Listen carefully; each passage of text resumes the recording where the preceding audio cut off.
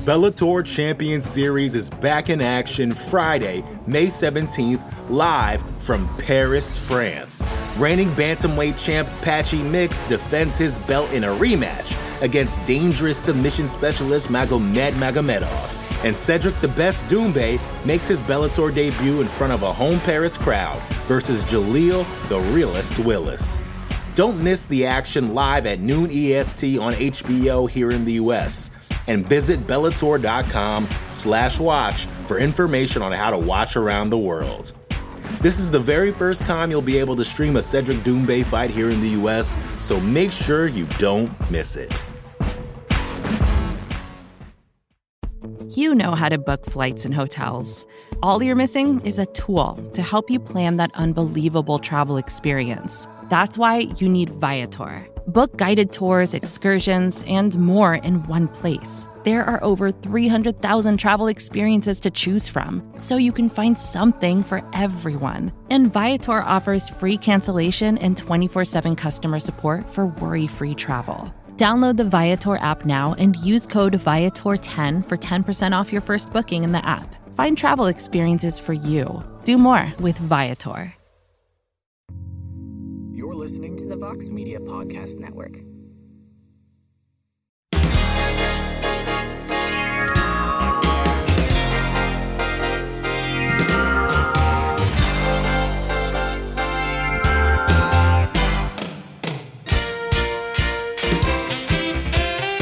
All right, everybody, it is Friday, October 28th, 2022, and it is indeed a heck of a morning live on the MMA Fighting Twitter Spaces. You can hear the show in its entirety shortly thereafter on the MMA Fighting Podcasting Network. I am Mike Heck. We made it to Friday, everybody. I'm proud of all of you. I'm proud of all of us. We have made it, and we are on the eve of a very busy day in the combat sports world. Of course, Bellator will kick us off with their return to Milan.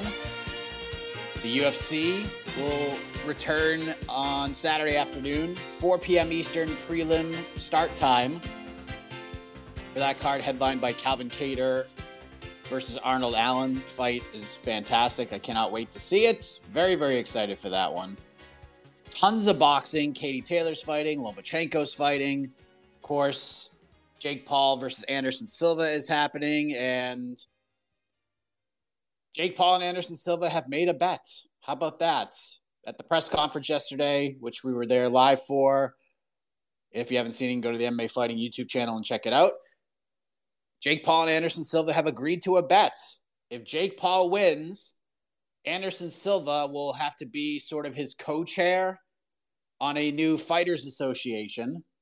And if Anderson Silva wins, Jake Paul will fight him in a kickboxing match. Very interesting stuff. Better than the usual Jake Paul bets where there's tattoos and just like fake money bets and all this craziness. This is like way more interesting, and Anderson's on board. I mean, what else were you going to bet Anderson Silva? Because he wanted nothing to do with pretty much anything, but this, he was like, all right, I'm in. I'll do it. So another interesting wrinkle to this whole thing. And it's such an interesting build to this fight because it's not, I don't know if like people are, I don't know how to describe it. Obviously the same vibes we had heading into the Ben Askren fight, the first Tyron Woodley fight.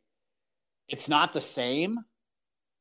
And then even the second Tyron Woodley fight, it just kind of got glommed together last minute because of the whole Tommy Fury situation and him needing a new opponent. And we kind of already went through that song and dance before. We ended up getting a great knockout, but man, that fight was just sucky. It was so bad up until that knockout. I mean, I was there. I'm like, come on, man. What is going on here? Like literally nothing happened for 6+ rounds. And then finally Paul knocked him out in the 7th, but it's an intriguing fight. I have a prediction for it, which you'll read tomorrow, I believe, on MMAfighting.com. There's a betting line that I really like, and I'm going with it. I'm not betting on the fight, but if I were to bet on the fight, this is the bet I would make. But we can talk about that. We can talk about whatever you want because it is, ladies and gentlemen, a free-for-all Friday. We can talk MMA. We can talk about life. A lot of you like to talk pro wrestling. We can talk whatever you want. So let's get after this thing. Let's start with Max. Mike, heck of a morning. What an honor to be starting with you this free-for-all Friday. How you feeling today? I'm feeling good. I'm drinking my Dunkin' Donuts black iced coffee, and they had a deal today where if you got a large iced coffee, you get a medium for free. So you bet your bippy that I got my medium sitting in the fridge, and I'll be drinking that bad boy later on. Man, what a time to be alive, hey? To be honest, I don't even think they have a Dunkin' where I live, so that's hilarious. I'm hoping you're going to enjoy those just as much as you sound like you are. That's incredible. So what's going on? Oh, yes, question time. So I was wondering about our old boy Arnold Allen for this weekend. Arnold's on a 9-fight win streak, and with the Max fights and the Yair fights. So, I was just wondering what you think about Arnold's chances for this weekend. He's hella strong. He is bricked up, but Cater's not one to go away easily. So, please give us your thoughts on this matchup, and thank you for letting me start this morning. Cheers. Thank you very much. This fight rules. And we talked about this a lot on BTL yesterday. I'm in on the Volkanovski Makhachev fight. Like, I'm totally in. I was kind of in heading into UFC 280, but after the way the fight ended and the post-fight stuff, like the face-off and everything, I'm totally in. The more I break that matchup down, I'm even more in as the days go by. But the one downfall to Volk making the move up is that this fight between Cater and Allen, as great as it is, the stakes are very minimal now. Now, Volk was sticking around and was like, I'm going to defend the featherweight title in Perth. Someone please step up. Then this fight becomes more interesting in a lot of ways because no one has emerged in this division. And maybe one of these two guys could do it, but unfortunately what they're fighting for is the number 4 or 5 spot in the division. And I'm not taking away from the fight itself because the fight is friggin' awesome. The way I see it is this is a pick'em. This is a 50-50 fight. I think there are things that Arnold Allen does offensively that are going to serve him very well in this fight. But there are things Calvin Kattar does offensively that could stifle a lot of the stuff that Arnold Allen does. When Kattar gets in close, when he starts landing those elbows, man, I don't care who you are, you're going to get hit with those. The one thing that leans me to Kattar is the extra 2 rounds. Because Arnold Allen has never just completely gassed in a fight. But if you go back and watch the Sadiq Youssef fight, he does fade a little bit. He does start to slow down. And Calvin doesn't. Calvin Kattar took 500 legitimate punches to his face against Max Holloway. He was rocked. He was hurt many times. He just kept getting hit over and over and over again. But the man kept coming forward. That's a scary dude. Giga Chikadze was hitting him with some big shots, and Calvin just kept coming. And he just breaks dudes with that pace. I'd like to see Calvin be a little more aggressive. He was very aggressive in the Giga fight. I still think he beat Josh Emmett. But again, Calvin did enough to not really lose, but he didn't do enough to sway the judges offensively. So I expect Cal to be a little more aggressive here. I am picking Kattar to win a decision. If this is a 3-round fight, I would look at it differently. I would lean more towards Allen, but if you're giving me, let me look at the betting odds here because I know when it opened, it has changed drastically. I think Kattar opened at a minus 140 or something. What is it at now? It actually got closer. Allen was a favorite yesterday, and now Allen's still a favorite, but it's a pick'em. This is what I would have the line at. Arnold Allen minus 115, Calvin Kattar minus 105. That's how I'd have it. But honestly, these two guys are great. This fight's going to be spectacular. But I honestly think that if Calvin can win one of the first 3 rounds, it's his fight to lose because I think he wins the final 2. And I just don't – and Arnold can crack, man. This dude can crack. I just don't know if he can put Calvin away. I don't know if anybody can. I don't know if anybody can finish this guy, especially standing with strikes. If Max couldn't do it, I don't know if anybody could do it. So I will lean Kattar by decision, but I am not confident in that pick. This fight is spectacular. And I just wish that there were big stakes for such a cool fight like this, but there just isn't right now. There just isn't. Let's go to Jacob. Hey, Mike, long-time listener, first-time caller. After Welcome. the events of UFC 280, the bantamweight division got really interesting with matchmaking. So obviously you have the Aljamain Sterling Henry Cejudo fight that's reported or planned, but the fighter that's most interesting to me is my favorite bantamweight, Corey Sandhagen. So who would you match up Corey with in the bantamweight division? And then another quick question is, last time the UFC had an event in Detroit was in 2017. I wasn't even a UFC or an MMA fan at the time. So have you heard anything about the UFC scheduling any events in either Michigan or the Midwest? Thank you for having me, and have a heck of a morning. Thanks, man. As far as Michigan goes, I have no idea. The one city in America that I know Dana and the UFC want to go to is Boston. They want to get back to Boston. And they were very close to getting back there this year. That San Diego card was supposed to be UFC Boston. And then when they announced the Dominic Cruz, Marlon Vera main event, they changed the entire course of the schedule and they moved it to San Diego, which made sense because of the two guys fighting. But Cruz also has ties to Boston because that's where he regained the bantamweight title against TJ Dillashaw. So they want to get back to Boston. So that one, I know they're going to try to get done. The others, I just have no clue because I don't know what they're going to do as far as how often they're going to have events in the Apex. Like, I don't know what they're planning for 2023. We're already looking at what the pay-per-view schedule is going to look like. We're international for at least the first two. We're in Rio in January, Perth in February. They're going to go to London either in March or April.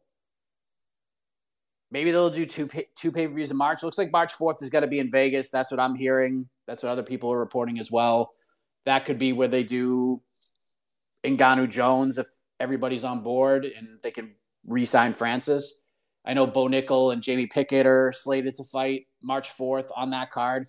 They could do London that same month, a little bit later, or they could do London in April. But, I mean, it's just a lot of international flavor for these pay-per-views to start off. So I don't know what they're thinking as far as travel, the Apex. I don't know what they're going to do. I haven't heard anything about Michigan, but that doesn't mean it's not happening. It's just everything's kind of up in the air right now. As far as the bantamweight division goes, I've talked about this ad nauseum at this point. I'm still not accepting this Henry Cejudo thing. I'm still not into it. And even if they book it, I'm still not going to believe it until Henry's in that cage and Aljo's in that cage and Buffer introduces him and the referee starts the fight. So if I had the book, because you want to talk about Corey Sandhagen, what I would do is Aljamain Sterling versus Sean O'Malley. That's what I would do. You've built to this point. You may not get another shot at it. So just do the thing and make that fight because it's right there. It's the biggest fight in the division right now. So just do it.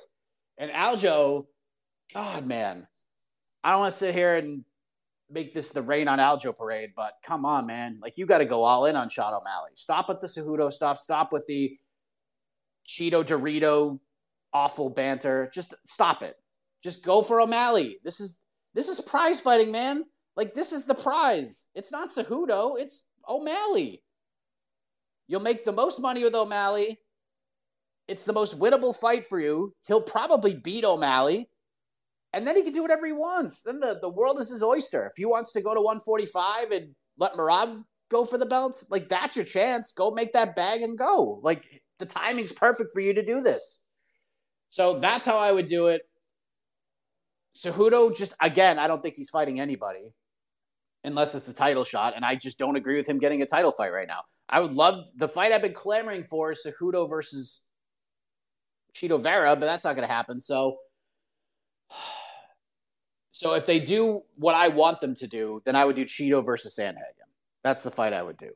What's probably going to happen, it's going to just annoy me to no end, is they're going to do the Cejudo fight, or at least book it. They'll do Vera versus O'Malley, which is a great fight. It's huge. It's a big storyline. And then the unfortunate thing for Sandhagen is that he's going to have to fight Merab, and that just ain't fun for anybody. So, yeah, he's in an interesting spot, but what Sandhagen needs is for the UFC to do the right thing, and they need Aljamain Sterling to do the right thing and just call for Sean O'Malley over and over and over again. You just tweeting at O'Malley with a bunch of eyeball emojis is not going to do it. When you're doing these interviews, when Ariel Helwani, when you were on the biggest MMA show in the world, and Ariel says, if you had your preference, who would you pick? And you say, I don't care. That's wrong. You need to say, I want to fight Sean O'Malley. This guy gave Petr Yan the business. I don't know if I scored it for him or not. Doesn't matter. That's the biggest fight for him right now. And if Cejudo fights anybody else and wins, then that changes. But if he goes out there and beats Sean O'Malley, which he probably will, then he could do whatever he wants. He could call it Cejudo. He can go to 45. He can do whatever he wants. But go get that bag, man. Go beat Sean O'Malley. This is the time. You may not ever get this chance again. Because if Sean O'Malley fights Marlon Vera, I'm picking Marlon to win.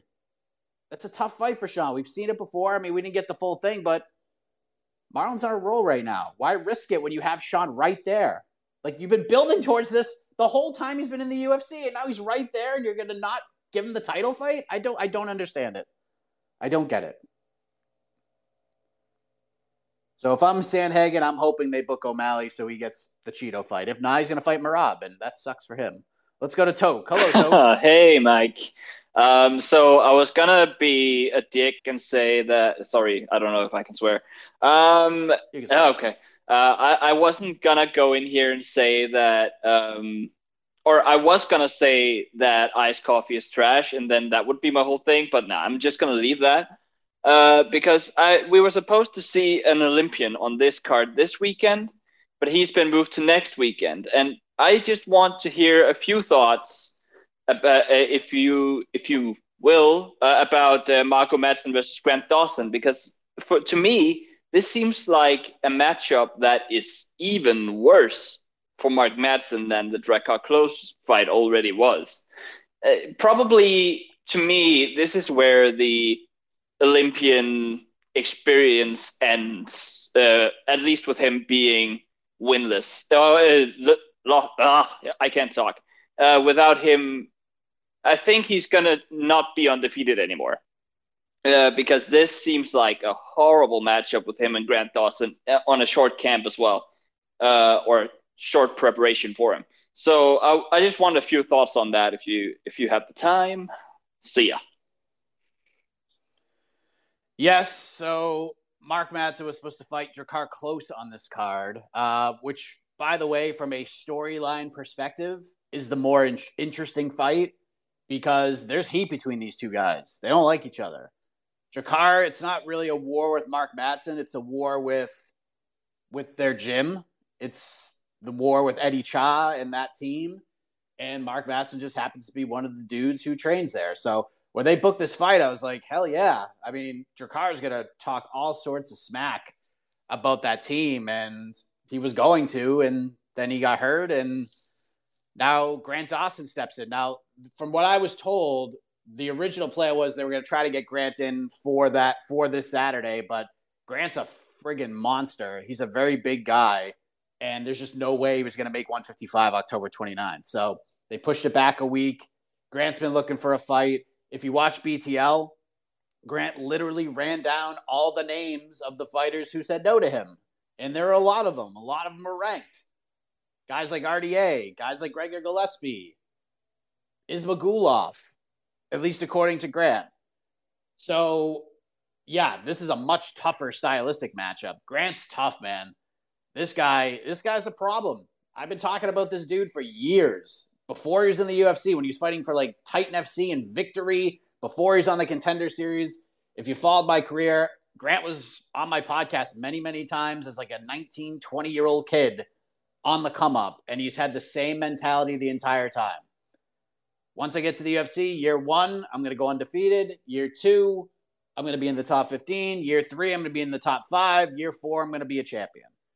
He's had some hurdles along the way, dealt with some USADA stuff that took a long time, but eventually got cleared after his Contender Series fight. He had some weight issues at 145 because he's just such a massive guy. It's an interesting matchup. Grant's just a freak on top, man. Like, Mark's a great wrestler, and he can get really grimy. But even that Vince Pichel fight, like, Vince showed holes. Vince showed that there's holes in this guy's game. And Grant's not a guy you really want to mess with on the ground. So Mark can win, but I think this is Grant Dawson's fight to lose. I don't know how the short camp's going to affect Grant at all, but from what I understand, he's been at ATT just getting after it, cornering dudes. I mean, he's training with Movsarov and all these monsters. Like, the dude is getting work in. So I totally agree with you. This is a way tougher matchup. No disrespect to Drakkar Klose, but this is just more from a stylistic perspective. Like, Drakkar gives Madsen a lot of problems on the feet, but Grant gives Madsen things to think about everywhere. And if Grant gets on top of him and gets takedowns on him, boy, it could be a very, very long night for him. But it's going to be a real grimy fight. I'm fascinated by it. I can't wait to see it. It's a great fight. It's going down next Saturday. But yes, I agree. This is a much tougher matchup stylistically. The Bellator Champion Series is back in action Friday, May 17th, live from Paris, France. Reigning bantamweight champ Patchy Mix defends his belt in a rematch against dangerous submission specialist Magomed Magomedov. And Cedric the Best Doumbé makes his Bellator debut in front of a home Paris crowd versus Jaleel the Realist Willis.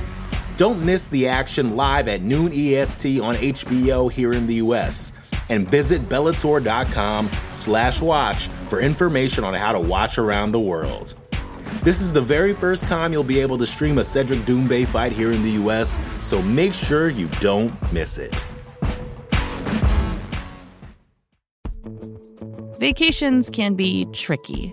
You already know how to book flights and hotels, but now the only thing you're missing is, the actual travel experience.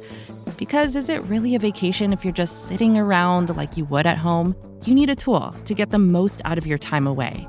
That's where Viator steps in. You can book guided tours, activities, excursions, and more in one place to make your trip truly unforgettable. Viator has over 300,000 travel experiences to choose from. Everything from simple tours to extreme adventures and all the niche, interesting stuff in between. So you can plan something that everyone you're traveling with will enjoy. Real traveler reviews give the inside scoop from people who already been on the experiences you're considering, so you can plan with confidence. Free cancellation helps you plan for the unexpected. And 24/7 customer support means you can travel worry-free.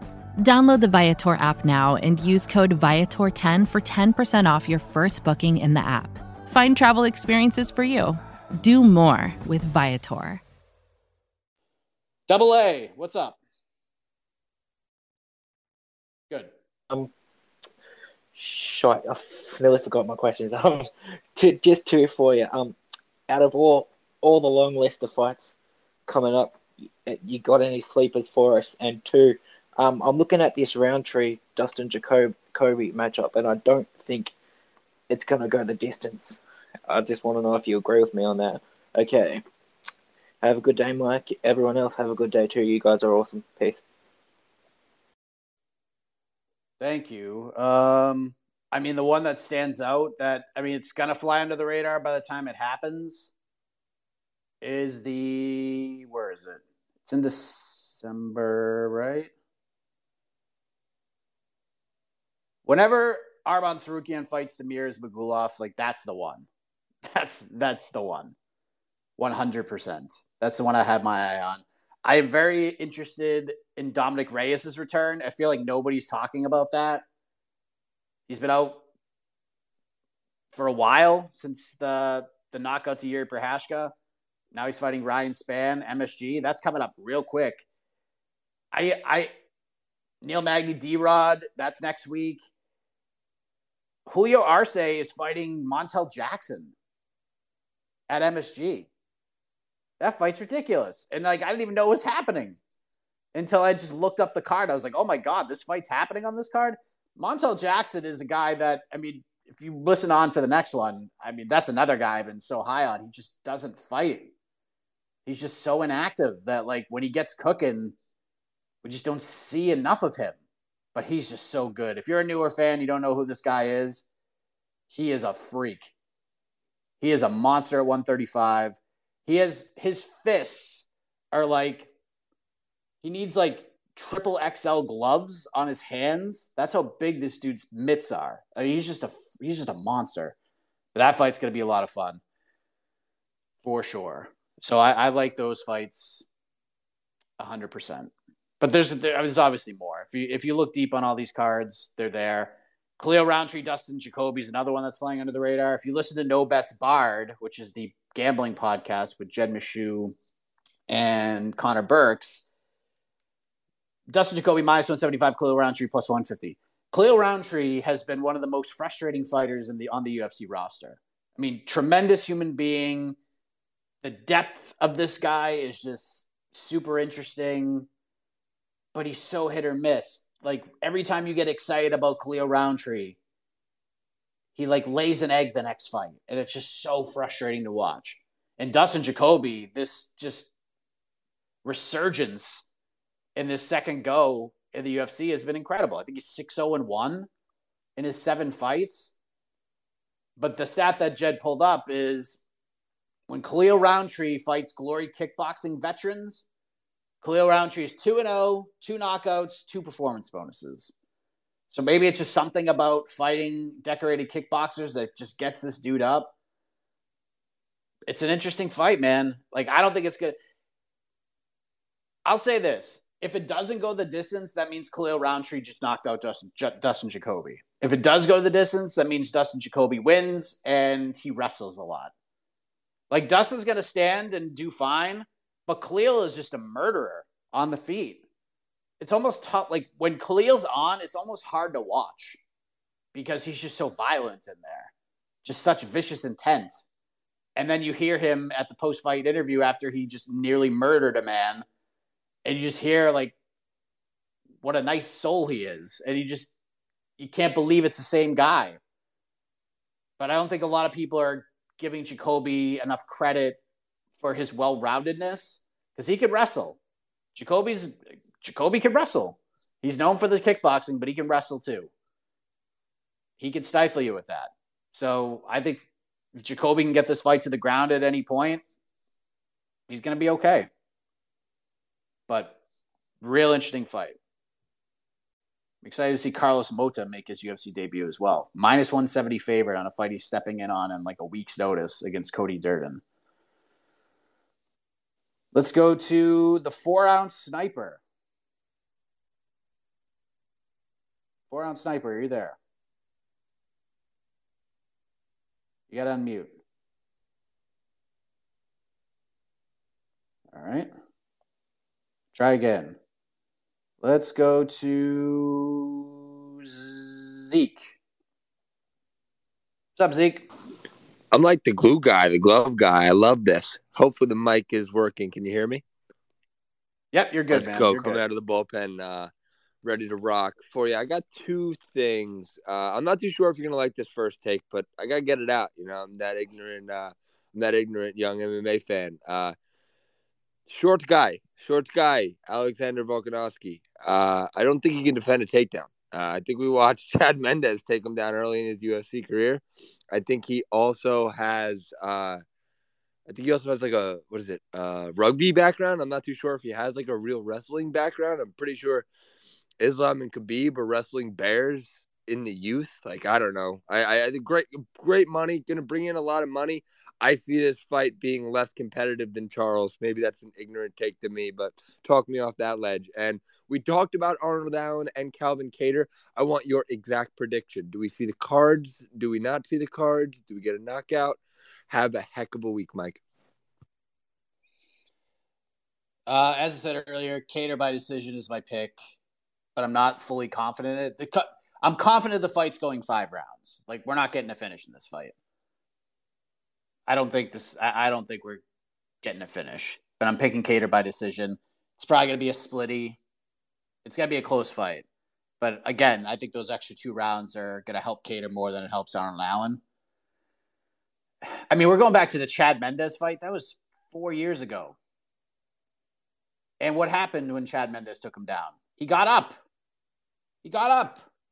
And that's the thing about Volk, is you might be able to take him down, but he's very hard to keep on the ground. He also hasn't fought Islam Makhachev. And you bring up the rugby background. It is interesting because people like to – it's like a cliche with Volkanovski at this point. Oh, he was a rugby player. He was 220 pounds or whatever the hell he was. But that's true. This dude's been mixing it up with bears, not literally, but human bears basically his entire athletic life. So him rolling around with Islam Makhachev is nothing new to him. Now, Makhachev obviously brings a much different style to the table than he is accustomed to. And Volk seems very confident. He's like, look, he's going to get me down. I know that, but I'm going to get back up. And what's he going to do when I get back up? And that's an interesting question. And I don't believe I disagree with you. I do think stylistically, even though Makhachev is a bigger guy, I do think this fight on paper is more competitive than the Charles Oliveira fight. On paper, the Charles Oliveira fight wasn't supposed to be competitive. It was, even when I picked Charles, it was just solely I can't pick against this guy anymore. I need to see somebody beat him, and then I will believe he can be beaten. Because what he did prior to that just didn't make sense. But everything on paper, from a stylistic perspective, told me and a lot of other people, Islam's going to win this fight, and he's going to win it dominantly. But we've played this game with Oliveira many times in the past. So I believe, I think Makhachev will still win, but Volk does bring up interesting questions. The quickness. I just can't wait to see the game plans from both of these guys because they're just so smart. The game plans from the coaching staffs and just the in-cage fight IQ, Volkanovski's ability to make adjustments mid-fight, at the snap of a finger, these are things that I'm looking forward to. Now, there's a very real world where Makhachev just takes him down and smushes him and taps him in the first round. I don't think that happens. But let's just say Volk's down 2 rounds and it's just not going well, his ability to adjust within a fight, no one does it better than him in the sport. Nobody does. So I'm interested in it. I'm picking Makhachev to win as of right now. I'm probably going to still stick with that by February, but I am intrigued in a lot of ways. I will say that. Let's go to my man, Brett. Let's go to Boston. What's up? I'm good. How are you? Good. Hey, I was just thinking about this fight. I don't know if they could make it happen, but I think it would be a monster fight.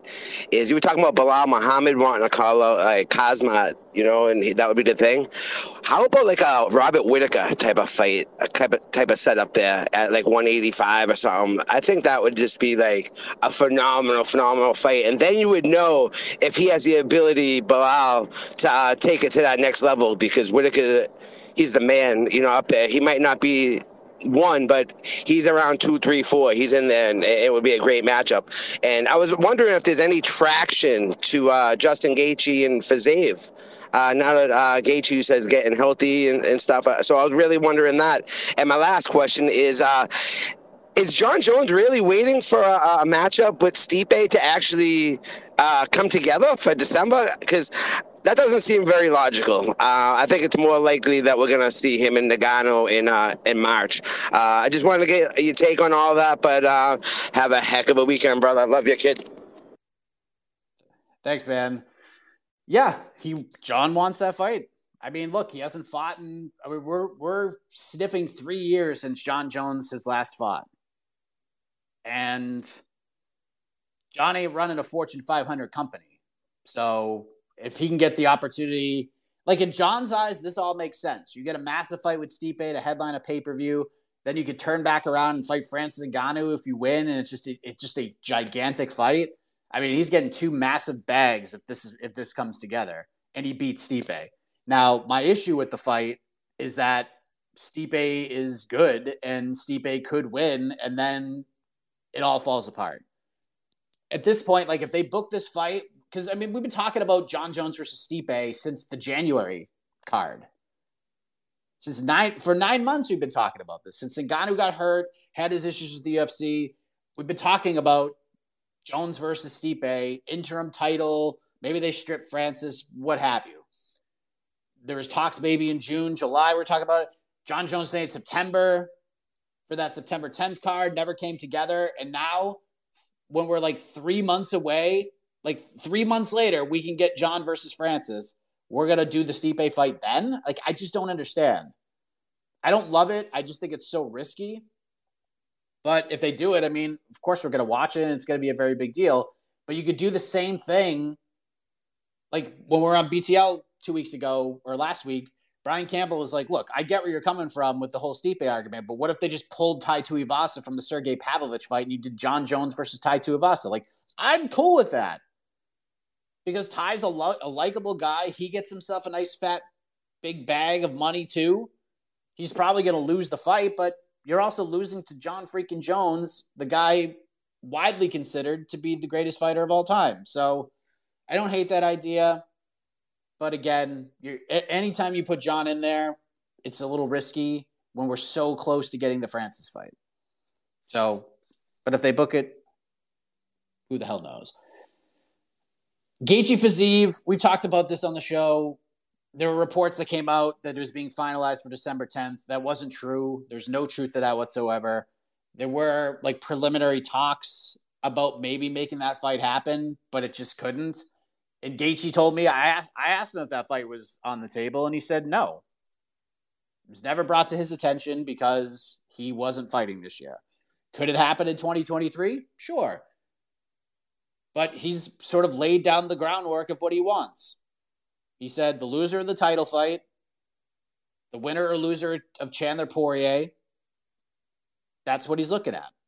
And if he can't get either of those guys, I think Fiziev makes a ton of sense. He also said he'd like to fight on that London card, and I don't think anybody in the UK is going to complain if they get Justin Gaethje on that card against Fiziev or anybody else. So we'll see what happens with that one. I would say,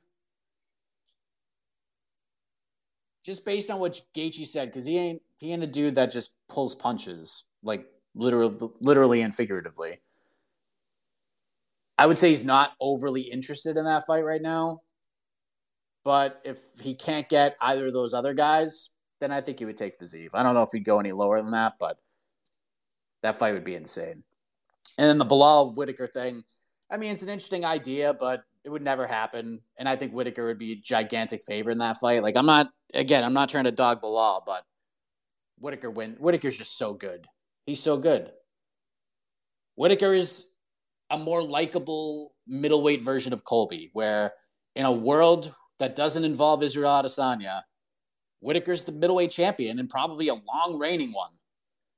And he's booked, as of right now, against Paulo Costa. This is a UFC announcement, although Paulo Costa went on Twitter yesterday and said it wasn't all done. But by all accounts, Robert Whitaker's getting ready to fight Paulo Costa in February. So Bilal's in a good spot. He's in a much better spot now than he was at any point this year, because he's got a chance to get 2 different fights. If the UFC can't get Colby on board to fight Khamzat, Bilal's going to get the next call. And if Colby is in, he's probably going to fight Gilbert Burns. So Bilal's in a great spot right now, because he certainly wasn't earlier this year when he made those awful call-outs and he had dominant wins, but they weren't ones that we're going to go back and watch again. The Sean Brady fight was the one that everyone thought made the most sense, even though he was on that winning streak. So Bilal's in a good spot. So there we go. I mean, look, to be honored by this man's presence multiple times in a week is just amazing. New York Rick. Hello, Heck of a morning, Mike. The pleasure is all mine. Thanks for having me. A bit of a random one this morning. We're slowly, but maybe quickly, not sure how it feels to you, approaching the end of Frankie Edgar's MMA career. We're creeping up on it. And I was just curious. I was thinking about, how will you remember Frankie Edgar? Personally, to give my 2 cents on it. I think he's one of the most underappreciated, underrated MMA fighters who's ever lived. The things he was able to do at the time as, let's be frank about it, no pun intended, a bantamweight or a featherweight competing with the very best of the best at lightweight, is something that now would probably be much more greatly appreciated. He could have been somebody who'd been going up and down for multiple belts, in my opinion, if that had been a thing at the time. So yeah, I'm curious what you think about Frankie Edgar, favorite moments or anything like that as we approach the end of his career, because I think he deserves some flowers. Well said. I completely agree with you. Frankie Edgar is underappreciated in history, and let's just be honest. The judges have not been kind to Frankie Edgar over the years because he had those 2 fights with Benson Henderson. The first fight was close, but I've gone back and since watched that fight, and I thought Frankie won the first fight. I went back and watched the second fight at UFC 150, and I mean, there's just not a world where Frankie didn't win. So he should have 2 wins over Benson Henderson. His title reign should have lasted longer than it did, but that's neither here nor there. I always enjoyed watching this guy fight. I remember the first time I watched his UFC debut, UFC 67, because I remember I was super high on Tyson Griffin. I remember everyone was talking about like the main eventers and stuff. I was like, man, Tyson Griffin's fighting on this card. Sweet. And he goes out there and just pieces up Tyson Griffin, beats him, wins a unanimous decision, takes the O away from him. Then he takes the O from Bocek, had the fight with Spencer Fisher. On and on we go. But I will say my favorite Frankie Edgar moment was UFC 112. I talk about like betting lines and stuff like that, and I like to go to betting lines often because it helps me sort of gauge where I perceive value when I like break down fights. It's just like an added wrinkle to it. The only MMA bet that I've ever made was Frankie Edgar challenging BJ Penn at UFC 112. He was a +6. He was like I think he closed as +600 underdog at the line that I got it, and I made like a pretty decent wager on that one. And no matter how you score it, because I mentioned Frankie being on the wrong side of history with the judging. BJ Penn was probably on the wrong side of history with this fight, but my bank account was not, because Frankie Edgar got a unanimous decision on a fight that he probably should have lost, and I cashed the only MMA bet I have ever made. And thank you, Frankie Edgar. Thank you, judges, because you paid me that one. You paid me that time. But I mean, come on. I mean, this guy, even at the end of his run, even on this run that he's on right now, and even the fact that he's lost 4 out of his last 5, he lost to Max freaking Holloway, but he didn't he lost, but it was like a competitive fight. It was a competitive fight. The Korean Zombie one broke a lot of hearts. I think that was sort of the one where we're just like, all right, this guy is just, he's human after all. And we were starting to question how much more this guy has in the tank. And that's 2019. Took that fight on short notice. No one really understood why. And then the results went the way that it did. Then he has that crazy fight with Pedro Munoz. This time he was on probably the right side of history. I remember at the time scoring it for Frankie Edgar against Pedro Munoz. But again, I think it was one of those fights that I was live blogging. And I haven't gone back and watched it again, but I will. The Sandhagen fight was brutal. But the Marlon Vera fight, the ending was bad, and it left that image of Vera's foot kicking him in the face. But up until that point, Frankie was very competitive in that fight. And I thought he was winning it. Even at that point, Vera was starting to turn it on and take some momentum, but it's not like Vera just went out there and front kicked him in the face in a minute. He was competitive against a guy who there are people who feel like he should be fighting for the title right now. So there's a lot of great memories from Frankie Edgar. I think hopefully he's a guy that we look at more in a Demetrius Johnson lens, maybe a Daniel Cormier lens, where when his career wraps, we will appreciate what he brought to the table more than we are right now, if that makes sense.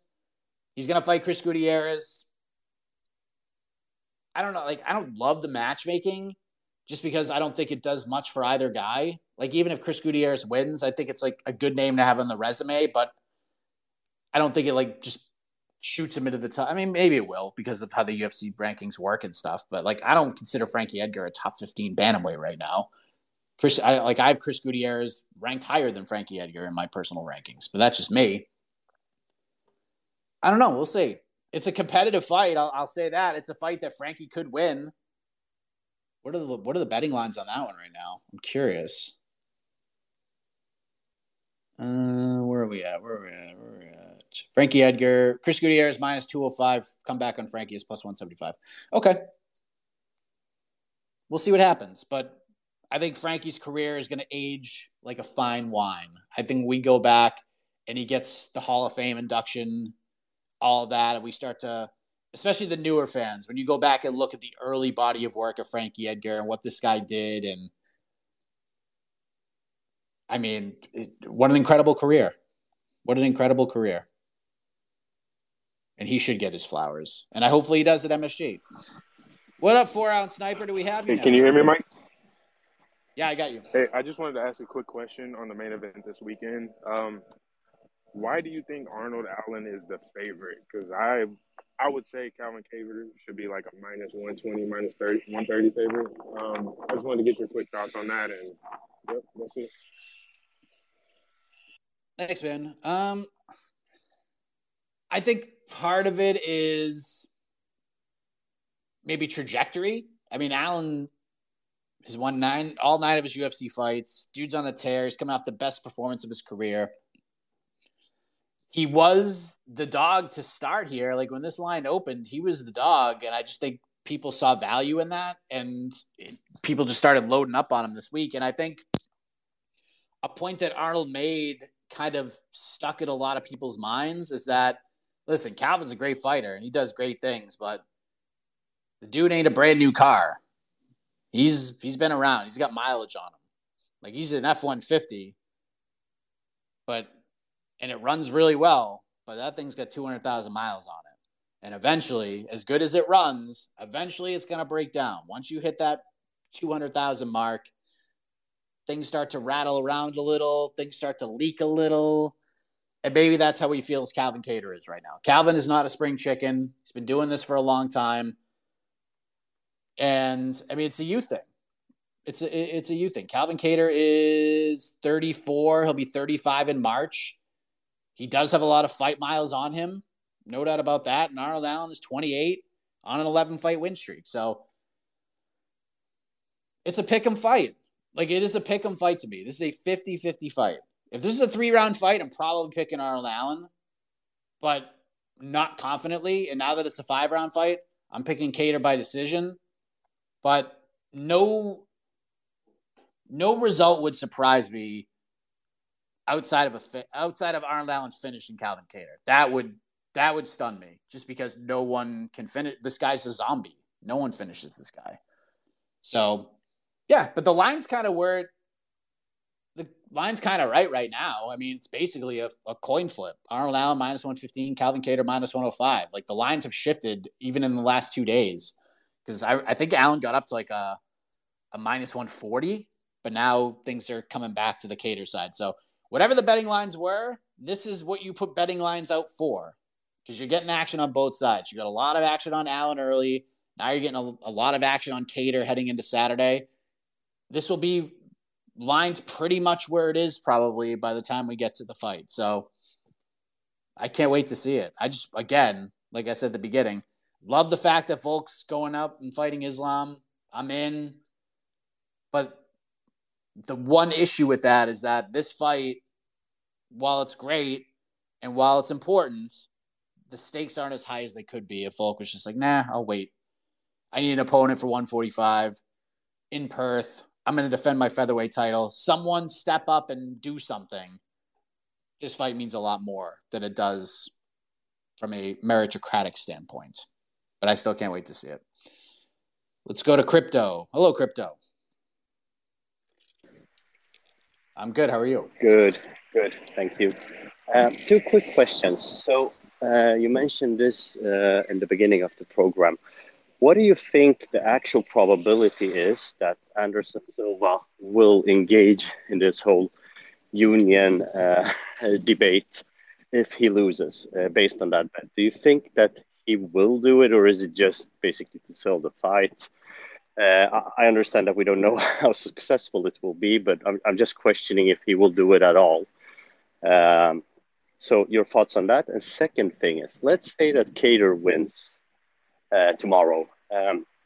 Where do we go with Kattar in that case? Because, I mean, Yair says he is sitting out, right? So he doesn't want to fight until he gets a title shot. And then we have Josh Emmett in the mix. So if Kattar wins, and no matter how we feel about the decision, because I didn't think Josh Emmett won that fight, but it doesn't matter. He won on paper, so he's the winner. So where do we go with Kattar if he beats Brendan Allen? Let's say he even does it convincingly. What do we do with him in that case? Thank you, Mike. Man, it's a really tough question. Because Calvin Kattar is one of those guys that the UFC views as like an MVP to them. And it's not because he's this big drawing power guy, and it's not that he's this superstar or anything, but Calvin just doesn't give a shit. You tell him to fight anybody and he'll just say, yes, I'll fight him. Because this fight came together pretty quickly. Like, this isn't something that was booked in like July. This was booked like early September, late August. Like we talked about it on the show because I ran through the timeline of how this all came together, because before it got reported, like for the entire week, I was told that this is the road they were going to take, but it just wasn't done. It was just the whole thing of, I know both guys, from what I understood, both guys wanted this fight in like November. Give us a few extra weeks to get ready because this is not a ton of time. So, but eventually, I think Arnold Allen was just like, listen, I got to fight. Like, I haven't fought twice in a year in a long time. I'm really not in a position to just turn down a main event. And Kattar's just like, all right, cool, I'll go. And that's what Kattar does. So it's tough to say, because if Kattar wins this fight and like Bryce Mitchell or Ilya Taporia like have a great performance, like they could just call Calvin and be like, hey, fight one of these two dudes. They'd be like, okay, I'll fight him.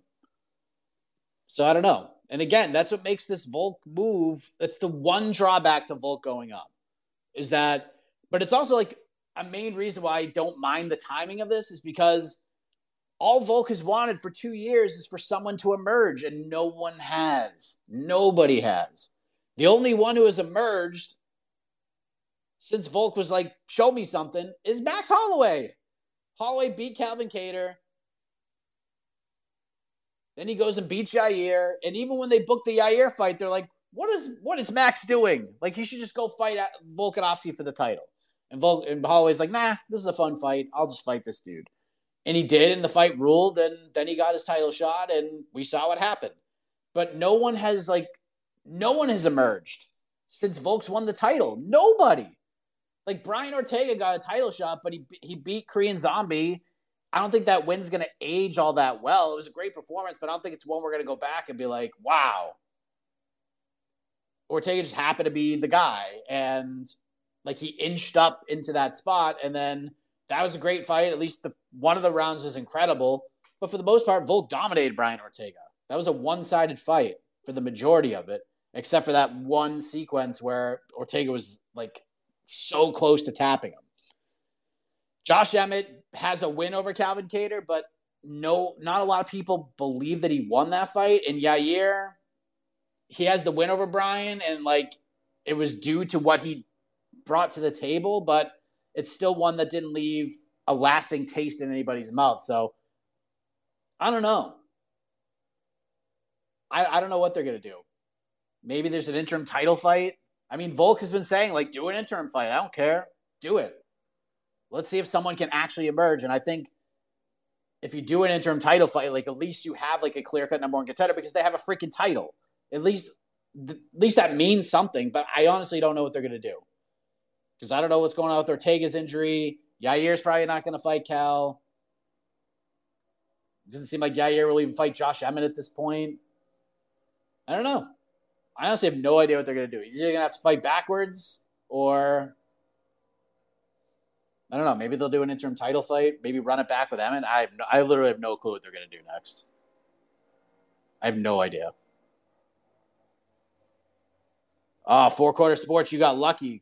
You got lucky. I was trying to tag in a hit, but you jumped in the spot. Here you go. You're up. Hey, what's up, Mike? I literally just hopped on right now.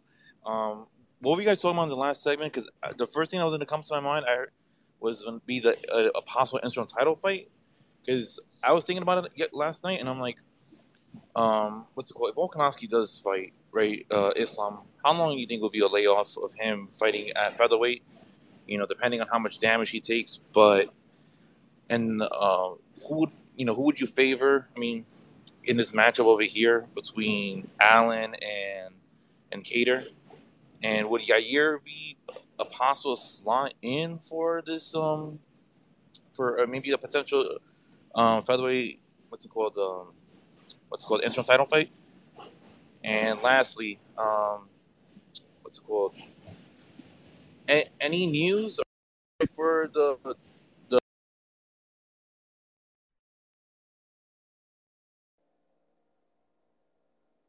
I lost you, man.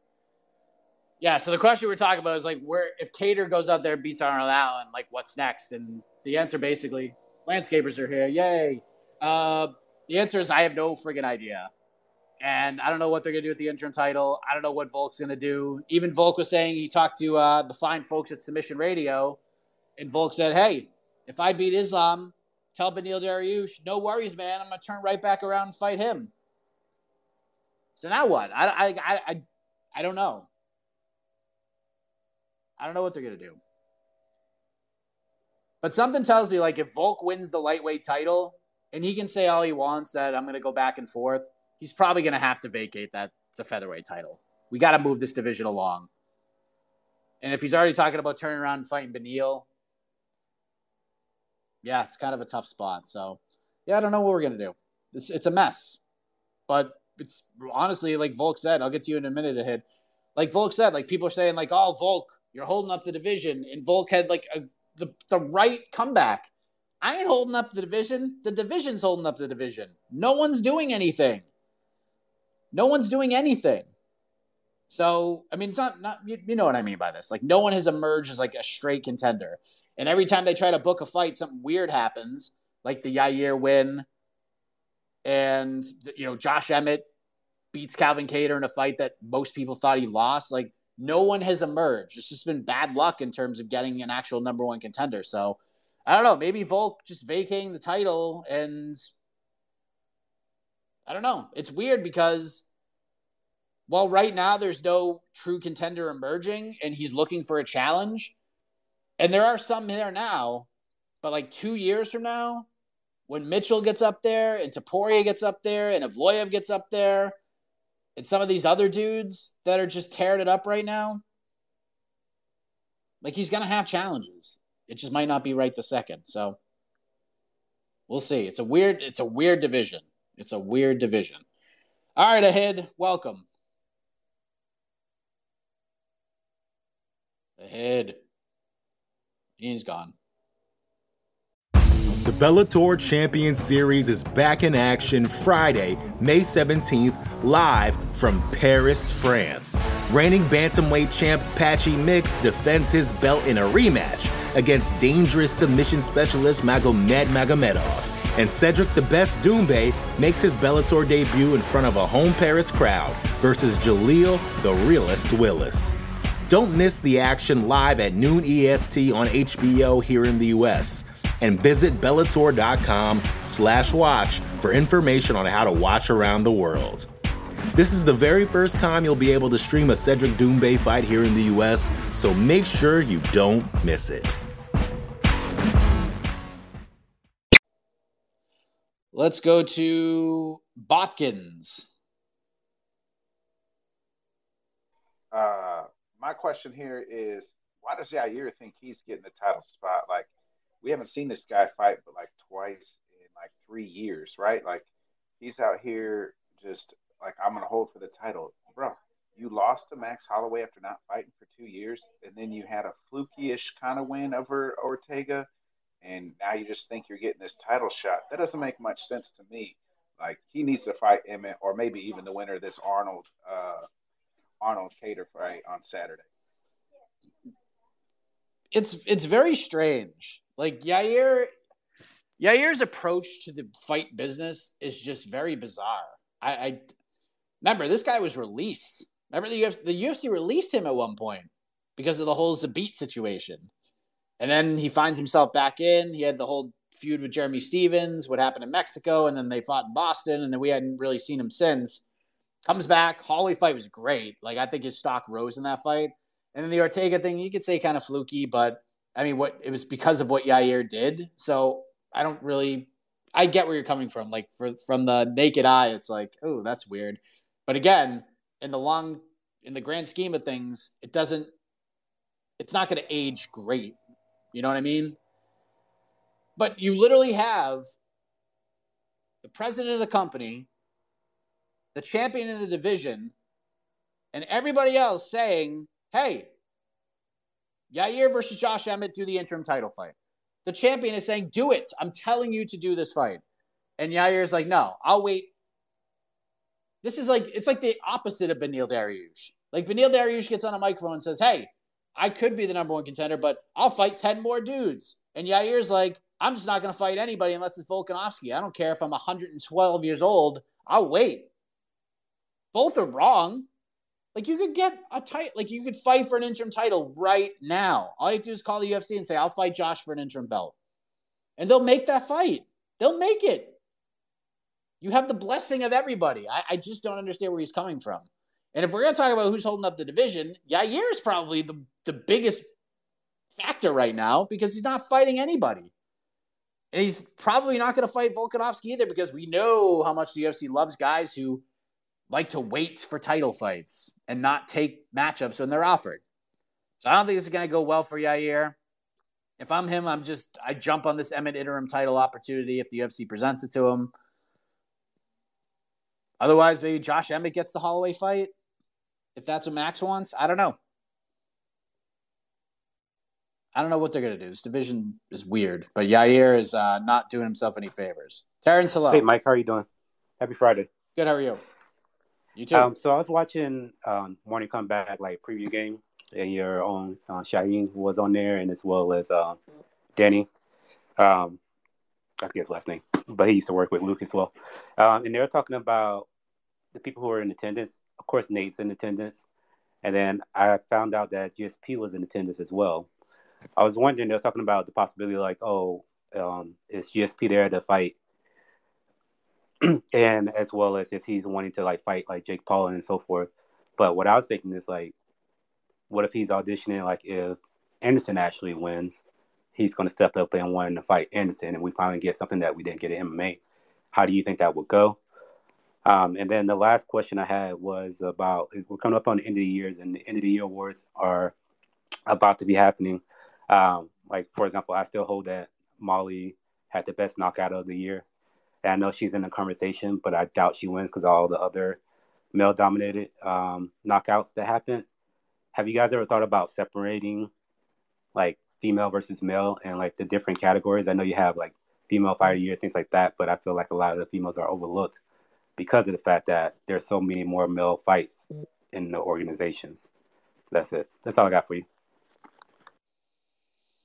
I mean, I get where you're coming from, but to me, there's a lot that factors into these awards. Obviously, it's the aesthetics of the finish, but it's also the stakes that are involved. You know what I mean? Molly's knockout was friggin' awesome. I mean, this was a hell of a knockout. No doubt about it. It's going to be on the list. It's going to be on the list. But with all due respect, Luana Carolina is not Ioana Jędrzejczyk. I would actually rate Zhang Wei Li's knockout higher than Molly's because of the stakes involved, who she fought. I mean, it was a cool moment, and it was a great knockout. I just feel I don't feel like it's just going to be really tough. Like that Chandler one's going to be really tough to beat. I mean, Leon Edwards, I mean, with everything involved, just dude's minute away from losing the fight, does the impossible in a lot of people's minds. I mean, it's not a spinning back elbow, but just everything involved, it's just bigger. It's just a more memorable knockout at the end of the day. And that's just it. Like, and even if we did a straight women's one, like, I still don't know if Molly wins that one. Like, Zhang Wei Li landed a nasty spinning move too and retired Joanna Jędrzejczyk and got herself a title fight. Like, the stakes involved are way higher. This matchup was a Molly McCann essential squash match. And then she did the same kind of thing against Hannah Goldie, but again, same type of situation. So it's tough. I get where you're coming from. Maybe that's something we'll discuss. I don't think it's going to happen anytime soon, but in a vacuum with like everything involved, it's just Molly's going to have a tough time anyways. She was there for a minute. Ilya Tapori had the knockout of the year for like 25 minutes, didn't he? And then here comes Molly with her knockout. And then Chandler lands his. And then Leon lands his. Like submission of the year is a weird one too, because there's so many good ones. But to me, the one that was the most impactful was Yuri Prochazka, no one expected him to win by submission. And he was also a minute away from losing to Glover Teixeira. And then he submits him. Like, if we're remembering submissions at the end of the year, there are some cool ones, no doubt about it. We saw buggy chokes. We saw a submission that there's no official name for yet in Bellator. But the one we're going to remember is the Yuri one, because he won the title. He was losing the fight. He was about to lose. And that fight was one of the most insane fights in the history of the sport. So there's a lot that goes into it. It's all personal preference, too. There's probably somebody on our staff that thinks Molly's knockout is the best, and that's cool. You could also make and I even brought this on BTL, that you can make a case for Molly McCann, if she beats Erin Blanchfield, to be the female fighter of the year. Like, at least in the conversation. She'll be 3-0. She finishes Erin Blanchfield. Like, that's an impressive win. And no one's really emerged right now. Nunes has one win. Shevchenko has one win, and it was a close fight. Maybe Zhang Wei Li gets it if she beats Carla. And if Carla beats Zhang Wei Li, she's in there too. So, very strange. But I get where you're coming from. It's not, I'm not totally against that idea, but I just think she would have lost. Molly might lose that even if we did a separate division. Tristan, take us home, my man. Hey, Mike. I want to talk about Arman Tsarukyan. Again, his fight against Damir Ismagulov. It's a very important one because, we'll see how he responds to his losses against Matus Gamrot. If he beats Damir, if you're him, do you call the rematch for Guram and do another 5-round with him? Because I'm looking at the rankings here. I'm looking at the MMA rankings, MMA global rankings here, and he's tied. Arman Tsarukyan's tied with RDA as number 9, and then Gamrot's number 8, and he's coming off a loss. I don't see where Gamrot goes anyway. So if I'm Tsarukyan, I'm calling for the rematch. I would think. If I'm him, I'm definitely calling for the rematch, even though it's quick. But Gamrot's coming off a loss, and if Tsarukyan beats Damir, that's huge. And be like, I want the rematch. Let's do it. Let's run it back. So I just want your thoughts on. I mean, I think it's an important fight for Arman. He's got to win. He's got to figure out a way to win that fight. I mean, it's so tough because Damir is just. It's gonna be really, really close. But Tsarukyan's gonna have to do what he can to edge that win. But if he does, he's got to call. I'm calling for the rematch.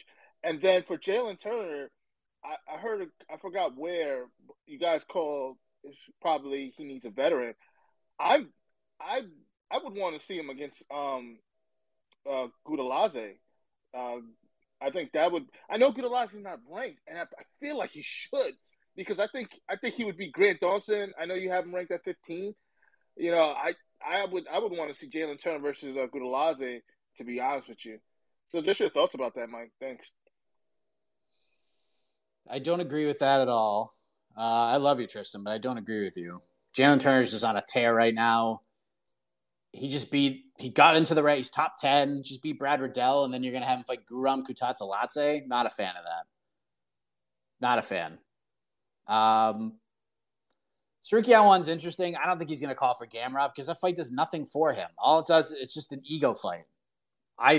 And again, I'm a broken record here, but I've watched that fight more than any fight this year by far. It's my favorite fight of the year. Like if I'm on the treadmill or I'm going for a run and like I need an extra boost, I turn that fight on because it's that good. It's not going to win fight of the year. It's not going to be my vote for fight of the year, but it is my favorite fight of the year because it's so good. And I have not watched it once in like the 30 plus viewings where I thought Gamrot won. I'm not saying that it was a robbery or anything like that. I just felt Sarukian won. The Gamrot fight does nothing for him right now. It literally does nothing for him. If he wins and calls Gamrot back out, that's a bad call out because there's no reward for beating him outside of just, see, I told you so. And then Gamrot could just be like, hey, we're 1-1. Let's do it again. And now you're tying these dudes up. If these two are going to fight again, it's going to be when the stakes are high, when they're both in the top 5. And God, sign me the hell up for that. I have no idea what they're going to do. Hopefully, after this Chandler-Poirier fight, we can change up what this division means right now because it's just the same dudes fighting each other. And it's frustrating to see guys like Fiziev, to see guys like Turner and Sarukian. And, I mean, Gamrot got a big fight with Dariush. But, like, none of these guys are going to move into the top 5. Like, none of them. It's just so annoying to watch. So, if I'm Sarukian, I'm calling for the loser Poirier-Chandler. That's what I'm calling for. If he goes out there and beats Ismagulov, which I think he will. I think it's a good fight, and I think Ismagulov's really good. But I'm telling you, I've been saying this for a long time, Arman Sarukian will wear the UFC lightweight title at some point. He's going to wear that title. He's only 25. Dude's got a long way to go. He will be the UFC lightweight champion. Trust me when I tell you this. But yeah, I don't love the Gamrot call out unless it's later on. All right, ahead. Come on. Be a professional. There he is. How are you? Good, Mike. I'm good. Like, my Twitter freaking sucks. It's so annoying. When I say that, not my account, my tweets are awesome. My app sucks. But anyway, the thing is, I'm hearing what you're saying, Mike, and it's like I'm convinced you have like a room dedicated to Arman Sarukian. Like, you're just like a super fan at this point.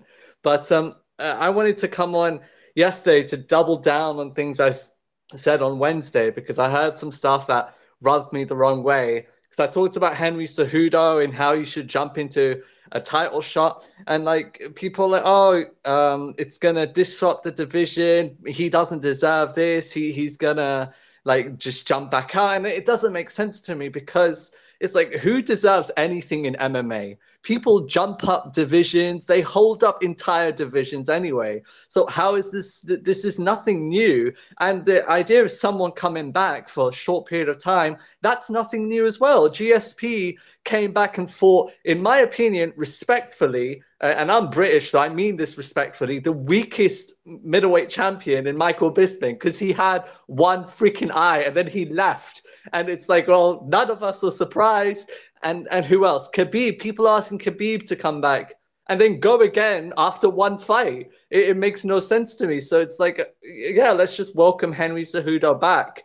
And I've said it before again, like if Alex wins or loses, and Henry will win against Aljamain because Alger has no chance, that fight will be made. And who cares at this point? Because it's just entertainment at the end of the day. No, it's not like other sports where people deserve things. People just get what they want. And about the like the USADA, I've said this before, I've said it again. Jeff Nowitzki, the bald guy, is an absolute moron. He's tested Yuri Prohaska 20 plus times, completely idiotic, and he's just left out all these people in Thailand who are clearly probably cheating. And about the Josh Thompson thing, because I wasn't on yesterday, I kind of see in some respect where he comes from, in the sense that MMA media, obviously it's not their job to promote specifically Bellator. That's obviously not true at all. It's not their job. But in the sense that they maybe should promote more like MMA from other promotions, like Bellator One Championship. Seeing interviews with like AJ McKee, Patricio Pitbull as soon as these announcements come out, to like do service to MMA, as opposed to promoting stuff like, I don't know, that this like Jake Paul clown show. And I don't hate Jake Paul. I think he's pretty funny, but I more and more just don't care. And even BKFC, I just feel like it's just a bit random, even though they've got Sanchai and Burakor, which is a lot of fun. But you get my point. Drop the mic, Mike. Man, where do I begin? Where do I start? I'm gonna start off with this. You have brought tremendous value to this program. I love you, man. I think you're great. But you were literally wrong about literally everything you just said. You weren't correct once. Not once. First of all, and I don't know if you meant to do this, but I don't care. You did it. You just, into a live Twitter microphone, compared Henry Cejudo to GSP and Khabib Nurmagomedov? What are you smoking? What are you talking about? This is not the same thing. This is not even close to the same thing. Cejudo is not anywhere near the level of star of either of those two guys. And even the GSP thing, trust me when I tell you this, because it's been talked about a million times. If the UFC could do that GSP thing over again, they wouldn't have done it. The only reason they did is because GSP said, all right, I'll fight Robert Whittaker afterwards. And then GSP turned his back on the UFC and said no. So when there's any even thought about doing GSP versus Khabib, when Khabib called for it and wanted it, and GSP was talking about moving to 155 and all that, that's why they didn't do it. Because they knew GSP would take the belt and leave. Which is why I am against the Henry Cejudo idea. And again, it's not because of merits. It's not because of what this guy has brought to the table. It's because he is unreliable. It's because I don't believe he's serious about doing this. I don't care that he's back in the pool. All I have asked of this man is to fight one time against anybody. I don't care who it is. Create a fictitious Cejudo title. I don't give a fuck. But just prove to me that you are serious and that you really want to be here. Because guess what? The division doesn't need him. If Henry Cejudo never fought again, the bantamweight division is still going to be this incredible division. It ain't lightweight, but it's damn close. They don't need him. Everybody moved on without him. They moved on from him the night he retired. They moved on. Dana White sat up at the press conference and said, you're done. We're going to give Petr Yan a title shot. 3 hours later, they were done with him. And now when this division, an entire year, has been built around building this division and trying to find contenders, we've did this little mini Grand Prix. We finally have someone at the top who has emerged, no matter how you scored the fight, and it happens to be the most intriguing guy in the division. You want to skip everybody and give Cejudo a title shot in a fight that is cool on paper, but like long term, does it mean anything? No, it means nothing. If he wins, what's he going to do? He's not going to defend the belt. He's going to vacate and go fight Volk, and if he beats Volk, he's going to retire again. So what are we doing here? All I ask is that he fights somebody else. I don't care who it is. He can go fight Jonathan Martinez. I don't care. Go fight Jonathan Martinez. Beat him, go fight for the belt. Just prove to me you want to do this. That's all. The UFC doesn't want to get burnt. They don't want to get burnt by this guy again, because guess what? He burnt them. He screwed them. He turned his back on them. Put them on this card. We're saying, screw you, pandemic. None of the sports want to do things. I'll do it. We're going to put Cejudo in the spotlight. Goes out there, they give him a favorable matchup with Dominic Cruz, and he goes out there and finishes. And they're just about to build him up and put him in a position to be a star. What does he say? Nope. I'm done. I want Conor money. See ya. Terrible. Literally the worst retirement of all time. One of the worst in the history of sports. It is definitely the worst combat sports retirement. It's awful. He has handled this all so badly. And it stinks because I do like him as a person, and he's a tremendous fighter. But the problem is he overshot his shot. His notion that he's a big star, it was so wrong. And if he never fought again, nobody cares. It's not a knock. It's just the truth. So, no, I don't agree with you. He's not Khabib. He's certainly not GSP. That makes no sense. Like, it just makes no sense. You don't need to do this. There's no need for it. Nobody is clamoring for this. It's not trending on Twitter that we want Henry Cejudo back. No, the only one who has said anything about it is him. And I can't believe Dana brought his name up at the press conference. I can't believe it. And I can't believe Aljamain Sterling is entertaining this idea. I don't understand it at all. I don't get it.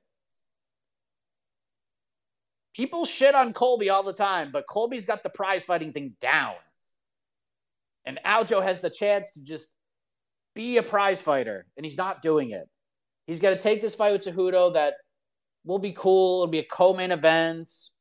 People will talk about it, but no one's really going to care. And then if he loses, it's all over. But if he goes to fight Sean O'Malley and beats him, it's a big win, and he can do whatever he wants. I just don't get it. I just don't get it. And don't even get me started on the Josh Thompson thing. I said everything I needed to say yesterday. But again, and I'm going to try to be a little calmer about this. What Josh Thompson did was not help. What Josh Thompson did the other day was he hurt the promotion of that card more than anything we could do. That's what he did. He hurt the promotion of that card worse than anything we could do. If I just said right now that I'm not covering it, Josh Thompson did more damage. Because when he put out that video or that clip, and I don't know, it might have been part of a longer episode. And I know if Josh responds, he'd be like, well, you didn't listen to the whole episode. I don't care. I ain't going to go back and listen to the episode because I don't like the show. But the problem is you made a decision to clip that part out of it and put that up there. Now, if the previous 5 minutes were, oh my God, AJ McKee's fighting this dude, or Patricio Pitbull's fighting this dude, it's champion versus champion, and you show the accolades of both these guys, and you talk about putting these guys over first, and then you put a little clip about the MMA media thing, I don't have the same reaction that I had. But you chose to only put out that clip on your social media. And the only reason you did that is because you wanted Josh Thompson to go over. You made it, he went into business for himself. He went into business for himself. It was not about Bellator. It was not about the card. It was about how can I get people talking about me? That's exactly what he did. So no, I don't get where he's coming from because he made it about him. He broke the rule, Ahid. You don't make it about yourself. If you really care about the card and about the fighters, the clip you should have put up is about the card and the fighters, not about the media covering it. Because guess what? We cover every Bellator. We're covering the Milan card tomorrow, and that card sucks. It's a bad card. It's the worst card of the day, and we're covering it. So don't tell us how to do our jobs. The problem is, and this is a problem Bellator has had for the last couple of years, they just don't tell anybody that these things are happening. I'm glad we had a press conference, and I'm glad we did all this stuff. The problem is with Bellator is there's no middle ground. They either under-promote things or they over-promote things. And it's a good start to promoting this. Again, there was not one negative comment about this card. Everybody was in. They all thought it was great. But let me tell you this, and I hate throwing out numbers and clicks and all that shit, but I'm going to throw this one out there. After Josh Thompson's little clippy clip went out on social media, I went and looked at the current numbers of MMAfighting.com. What are people looking at right now? And it lists on our chart the top, where are we at here? 26 things that people are currently looking at. Nowhere on the top 26 was that card on there. In fact, the scorecard from Sean O'Malley, Petr Yan from Saturday was ranked higher. It's not because we're not putting it out there and talking about it. It's that you got to get people on board. You got to do cool stuff. And I put Bellator over. The Long Beach card, listen, if I never see another video of the Liver King, it'll be too soon. Like, I don't need to see any more of the Liver King. I don't care. But the guy was trending. Everybody was talking about him. And what did Bellator do before that Long Beach card? They brought him out. They did something with him and Paulo Costa, which is also very smart. And then Patricky Pitbull was in there as well. It was smart. Like, you got eyeballs on your product in a very unique and compelling way. You took a guy that people are into at this current moment, and you brought him in to get eyeballs on your card. That was brilliant. Very smart. This is what you need to do. Things like this. It's not just about, like, I know you're thinking, it's like, well, you're not promoting the card. Sure you are. You're getting people to be like, oh, what's this? Oh, why are they doing this? Oh, there's Bellator's got a card tomorrow? Oh, if they're doing this before the fight, I can't wait to watch the fights the next day. That was brilliant. And then with the I go back to the Sabatello Stotts promotion. That is one of the coolest fights of the year for them. They've built this thing up perfectly. Sabatello has done a tremendous job building himself up to the point he's at right now, and Stotts is a great foil for him, and vice versa. And they did a great job getting them on the MMA Hour. Go in studio. They're bantering back and forth. Ariel's going to separate them. Great stuff. I mean, tremendous stuff. And then what do? They have like 8 more face-to-face interviews within a 72-hour stretch. Like, what are we doing? You had the best one already. It's not going to get any better. What are we doing? Why are you doing this again? And we're still 3 months away from the fight when this is all going on. Like, we just got to be better with promoting. We're certainly going to cover it, and we're going to talk about it. We're going to interview the fighters. We're going to do it. We're going to do all of these things. It's just, is it going to be enough? Is it going to be enough? I don't know. It's not up to us to go out of our way to do more. Because we cover every Bellator card. We do interviews. We do write-ups. We do all of it. Ariel has Bellator fighters on his show all the time. So we're doing our part. And the card is cool. It's great. But the whole thing of Josh putting that out there wasn't about them. It wasn't about the promotion and the fights. It was about Josh. And that was my issue with the whole rant. It was very hypocritical. You need to do your effing job to put this card over, when the only thing you were doing was putting yourself over. Like, that's wrong. That's wrong. And that's why I had such an issue with what Josh said. I don't remember your other point, Ahid. I love you, buddy, but wrong on both accounts. I'm sorry. I just can't agree with you. Normally I like to play. I'd love to hear an argument, but I can't on this one. All right, Blake. I'm going a little longer than I should, but I'm going to get you in. You've been waiting patiently. What's up? Blake!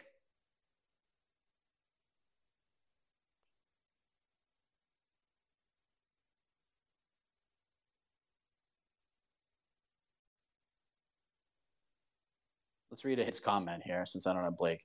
Henry is one of the best to ever do it, and I don't like Cejudo. Khabib is maybe number 9 pound-for-pound GOAT, and Cejudo number 10 GOAT. Khabib only defended the title 3 times. That doesn't matter, dude. That doesn't matter. People wanted to see Khabib fight. People wanted to see GSP fight. They were clamoring for it. Nobody's clamoring for Cejudo to fight. Nobody. All right, Blake, hey, I Mike, think we can have you hear you me? now.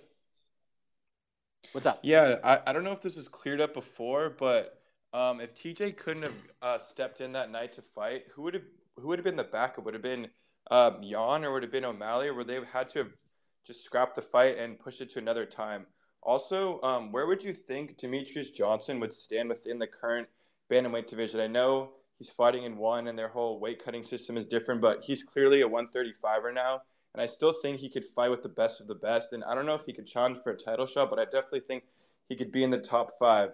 And one last one, I know I haven't been on here in a long time, but I know in MMA we always talk about elevation and how that's such a big factor with fighting, and how it totally kind of busted that one pay-per-view card. I forget the number with Usman, but 278. And it's really weird to me that people are always bringing up the elevation as an excuse of why the fights were so bad. Because if you think about all the other major sports, whether it's, hockey, NFL, NBA, MLB, and, the MMA fighters are probably the best cardio athletes in the world compared to those other sports. The elevation never brought up of why, this team lost because it was too much elevation, and it was too hard for them to, run and play their best, and they were gassed out because of the elevation. And I just don't understand why it's been brought up so much in MMA but not so much in common sports. Thank you so much. I mean, I get where you're coming from. 278 was a weird card. It wasn't just the elevation. It was just, look, Salt Lake City to me seems like a beautiful city, but it just doesn't seem like a big fight city. You know what I mean? Like Mexico City is a fight city. Like Denver's a fight city. Salt Lake City, not really. So it's just weird because like people didn't, and I think it was kind of the surprise factor because even I was saying coming in, like, I think the altitude was going to play a factor in the Jose Aldo Merab fight, but only like in the third round. But it affected everybody. I didn't think it was going to take that kind of a toll on everybody in the card. I really didn't. And I think it was just kind of surprising to people, if we're being honest. As far as DJ goes, as a bantamweight, yeah, he's probably top 5. Yeah, he's top 5. Because we've had this discussion about our rankings. Like, is DJ a flyweight or is he a bantamweight? I don't know. But he's set. I mean, the man said into a live microphone, I'm not fighting at 125 anymore. So to me, he's a bantamweight, but we kind of keep him where he's at flyweight. What? I don't know. And then, oh man, now I'm going to get all fired up again. The Dillashaw thing the whole thing was stupid. And I've been trying to tell you it was stupid from the moment they booked this fight. The fight should have just been Jose Aldo to begin with. It should have been Aljo versus Aldo. That was the fight that should have been made the entire time. And instead, we got this fight. TJ was compromised. And now we're having this conversation. If you just put Jose Aldo in that fight, we're not having this conversation right now. Merab's stock would be higher, actually, because like Merab beat Jose Aldo, but I don't think he did himself any favors with how that fight went, if we're being honest. Man, just such a bad move by the UFC. Booking that fight. Like, when Jose Aldo's right there. Ugh. Makes me so mad. All right, I lied. I'll get Doug in here. Doug, what's up?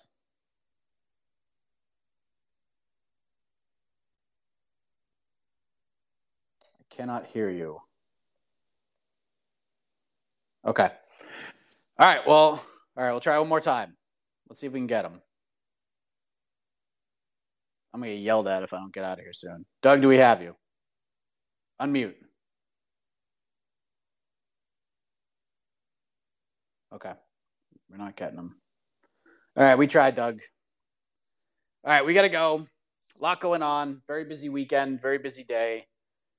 The UFC weigh-ins, I think they might be going on right now. I'm not sure. They're happening soon. We'll have the Jake Paul, Anderson Silva weigh-ins coming up in a little while.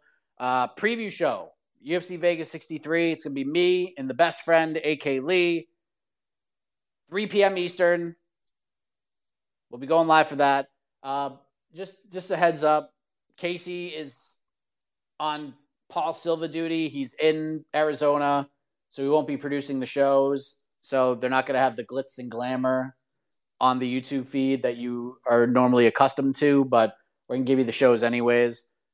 Ceremonial weigh-ins for Paul Silva coming up later on as well. So we get you covered there. And then tomorrow's just going to be an absolute chaotic day with Bellator, which we're covering. All right, Josh Thompson? UFC, tons of boxing, Paul Silva, all that fun stuff. So back here on Tuesday, 10 a.m. Eastern, we'll do it again. Sure, we'll have a lot to discuss. Thank you all very much. Have a great rest of the weekend. Enjoy the fights. And as always, have a heck of a morning, everybody.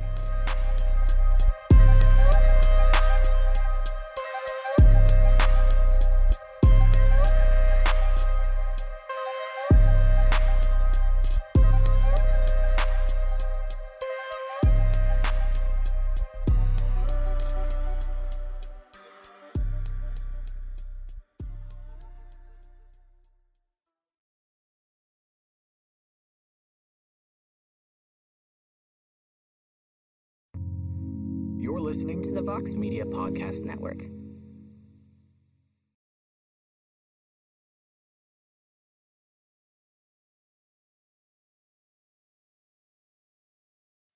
The Bellator Champion Series is back in action Friday, May 17th, live from Paris, France.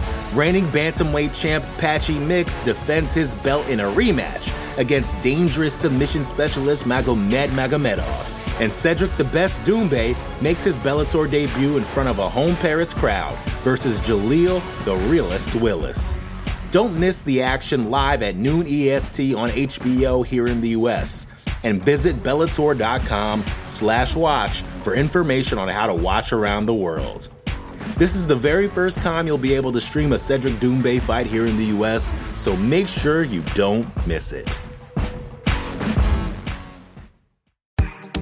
Claude 3 from Anthropic is your one-stop shop for enterprise AI. With models at every point of the price-performance curve, you no longer have to make trade-offs between intelligence, speed, and cost. Claude 3 Opus sets new industry benchmarks for intelligence. Sonnet strikes the perfect balance between skill and speed. And Haiku is the fastest and lowest-cost model on the market, perfectly designed for high-volume, high-speed use cases. Join the thousands of enterprises who use Anthropic to navigate this new frontier. Visit anthropic.com/Claude, CLAUDE, today. Jumpstart your genius with Claude 3 by Anthropic.